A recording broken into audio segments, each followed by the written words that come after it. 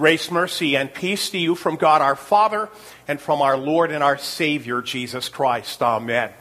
Sure, you remember the words, the very beginning of the Bible, the words from Genesis chapter 1. In the beginning, God created the heaven and the earth. Now the earth was without form and void, and darkness was over the surface of the deep.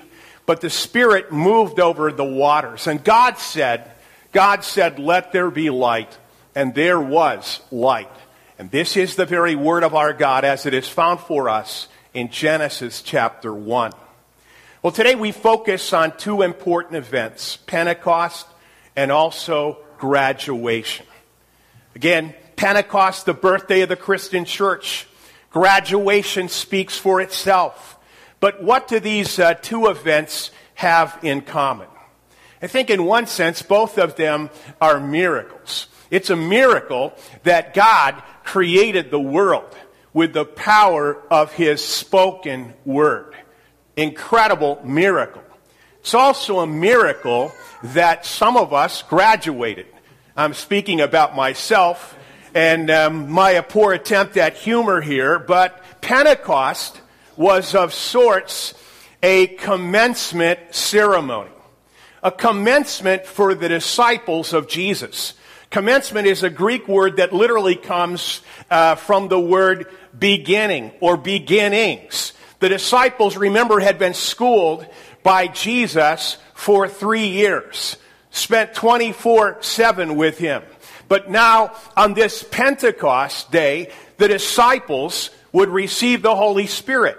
It would be poured out upon them in full measure, empowering them to carry out the mission that Jesus had set forth for them on the day of ascension, when He said to them, "Go and make disciples of all nations." In a similar way, our graduates are going to be setting out for new horizons, moving on to the next phase of their life, either to get more education or to get a job or start a vocation. You know, graduation for many people is a time of nostalgia. You think about all of the good times that you had in school. You think about the friends that you made. And some of those friends, after graduation, if in my case, I haven't seen some of them since the night of graduation. It's a nostalgic time. But it's also a time of celebration, because we look forward to the positive changes that will take place in our graduate's life. You know, the Bible never talks about graduation. It does talk a lot, though, about freedom. And when you graduate from something, you have newfound freedoms. But the problem with freedom is this. God wants us to understand that with every freedom comes limitations, parameters, and even borders. Paul wrote in Galatians chapter 5, verse 3, he said this, "You were called to be free, but do not use your freedom to indulge the sinful nature, but rather use your freedom to serve God and to love your neighbor." Graduation from high school, graduation from college liberates you from report cards and from maybe what you're going to wear or not wear, and yet there's other limitations and there's other report cards throughout your life. But again, freedom brings with it responsibilities. People want more and more freedom. But sadly, in our culture, seemingly many do not want the responsibilities that freedom brings. So here, take a look at the disciples. The disciples were confronted with the same challenges after Jesus' ascension into heaven. Jesus had given them their marching orders. Go and make disciples of all nations. Jesus was no longer with them physically 24/7. The question is, would they be faithful? Would they go about the task that Jesus had given them? When the Holy Spirit came on Pentecost, some incredible things happened. First of all, the Holy Spirit came in a unique manner. He came in the sound of a rushing, mighty wind. In fact, the word spirit comes from the word wind, or the Greek word pneuma, which means air or spirit. Spirit-driven is where you get the word pneumatics from. The Holy Spirit also came in those tongues of fire that literally came to rest on their head, that empowered them to speak the message of salvation to people in other languages, languages that they had not known. Again, talk about an incredible miracle. But secondly, the Holy Spirit continued to come to them through His powerful word. That same word that God used when He created this world. And picture the disciples at the commencement on Pentecost. You know, before they leave the auditorium, so to speak, they already commence to getting to work. What do? There on Pentecost, empowered by the Holy Spirit, they immediately begin to speak the Word of God to a multitude of people. And what do they speak? They reveal to these people their sin and their need. They reveal the law, but they also follow it up with the gospel. And they remind them of what Jesus has done through His life, death, and resurrection to win for them forgiveness and eternal life. This very Jesus whom they crucified. Again, on Pentecost, we celebrate the special outpouring of the Holy Spirit, and we need to be reminded of how God deals with us. You know, think about it. From the dawn of creation to the day that you were born, to the day you graduate, throughout your life, God the Holy Spirit is your ultimate guidance counselor. I was thinking about that comforter up there this morning, and, comforter, and some people would call that a security blanket. The Holy Spirit is your security. He is your guidance counselor. You know, when you learn something in school, something is made known to you. The light goes on, so to speak. That's the Holy Spirit's job. He makes known to us who Jesus is. He is the one that brings us to faith. He is the one who speaks to us the ultimate truth and wisdom that is found in the gospel of Jesus Christ. Picture the world, again, before creation. It says the world was without form. It was void. Darkness was over it. Now, if you saw a piece of real estate for sale in the paper that was described as without form and void and in continual darkness, you would think that it's a worthless piece of property.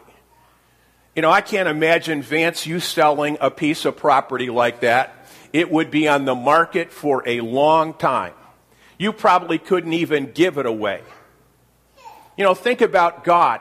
How God can envision what can happen when the Spirit penetrates the darkness of the world. Think about what happens when the Spirit of God penetrates a heart that is darkened with sin. I was thinking about our graduates. Think about what God has in store for you. You know, don't underestimate what God can do. God knows, from Jeremiah, we read, God knows the plans that He has for you. Plans to give you a hope and a future. Now, graduation, as I said before, is a time of celebration. But for some of us, it can also be a scary time. Because some of us, maybe you're like me, on my graduation, I wasn't really sure what I wanted to do. I knew what I wanted to do, but I couldn't do it. And so graduation was a fearful, chaotic time in my life. I know in retrospect I should have prayed to the ultimate guidance counselor more than I did. But even though I didn't do that as much as I should, I know that God, the Holy Spirit, was still at work in my life through His Word, through my parents, through my grandparents.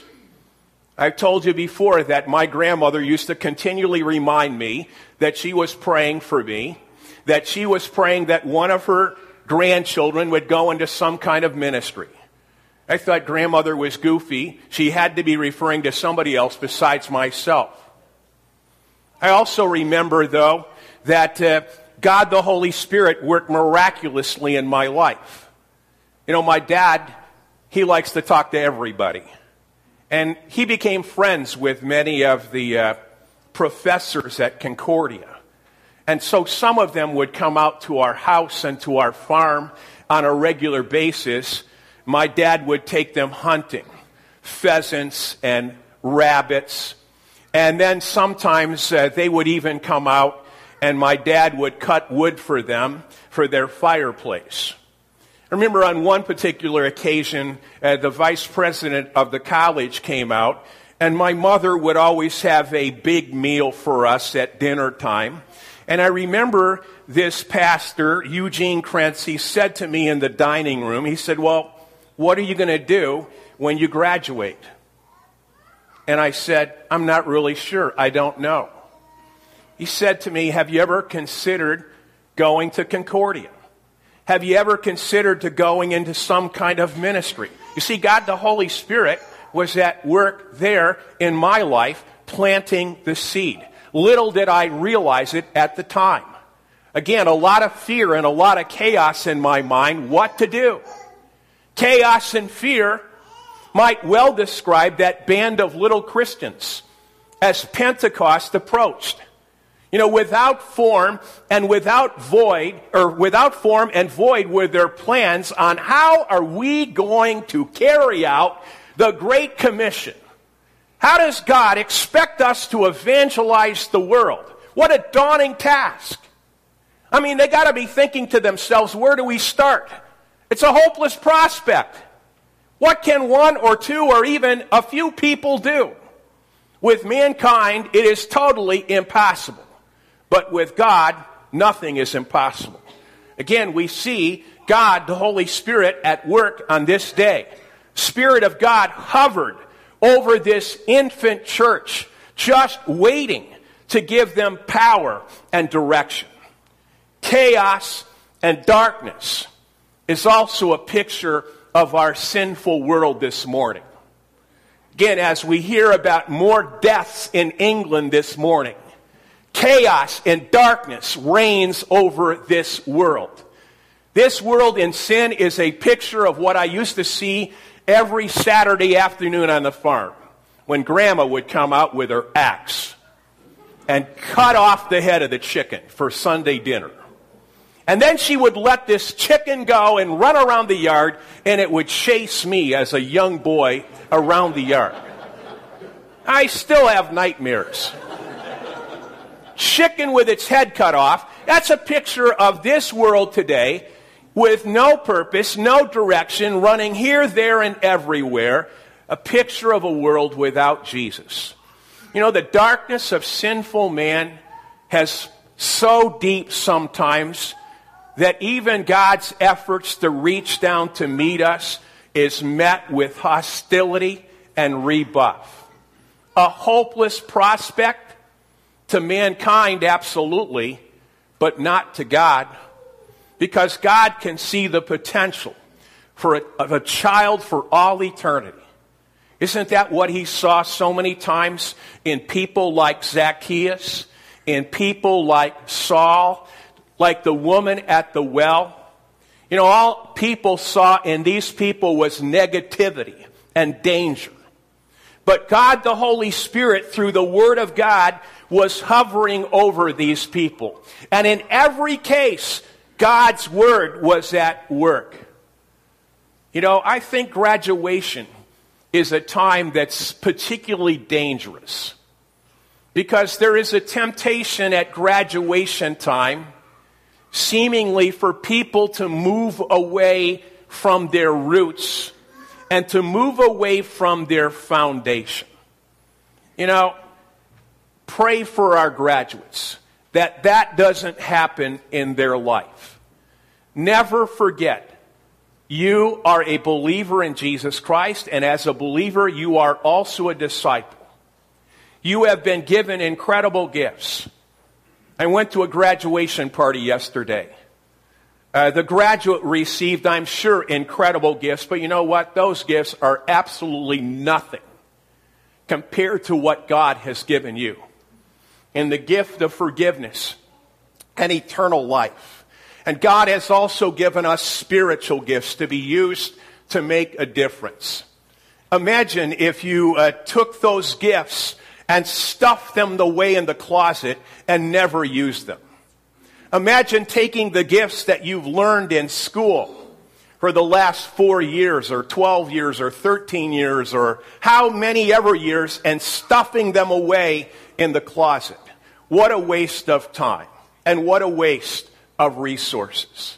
You know, in my lifetime, I've experienced a number of graduations from high school, junior college, and the seminary. And again, with those changes comes temptation. Temptation to think, I know it all. Temptation to say, you know, I don't really need this Jesus thing. I don't really need what he provides, but I need him at that moment more than ever. To our graduates and to all of us, fight the good fight of faith. Live in daily contact with the Word of God. And one last piece of advice before I bring this to a close. Somebody told me the other day, when you say I'm just about done here, you should be just about done. Do not grieve the Holy Spirit. And what do I mean by that?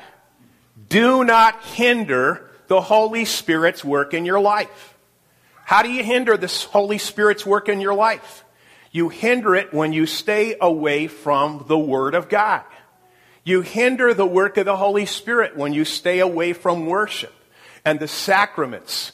You hinder the Holy Spirit when you stay away from fellow believers. You know, one of the most powerful things that someone ever said to me is this. Think about what it's going to be like when you get to heaven someday. And maybe one other person you see up there, God has used you in some little way to pass the word along. So that's my prayer for you, that God would use you in a most powerful way. Not just you as graduates, but all of us. We are this little band of Christians. At times we live in fear, but we have the security and the foundation that we need. Keep your eyes fixed on Him. In His name we ask it, and I am done. And together we say, Amen. Please pray. Heavenly Father, we thank you again for your word. Your word is powerful. Your word is creative. Your word provides guidance and direction for our life. And we thank you, Lord, that you are our ultimate guidance counselor, not only for today and tomorrow, but for all eternity. We pray, Lord, be our refuge and our strength. We ask this in Jesus' name, and all of God's people said, Amen.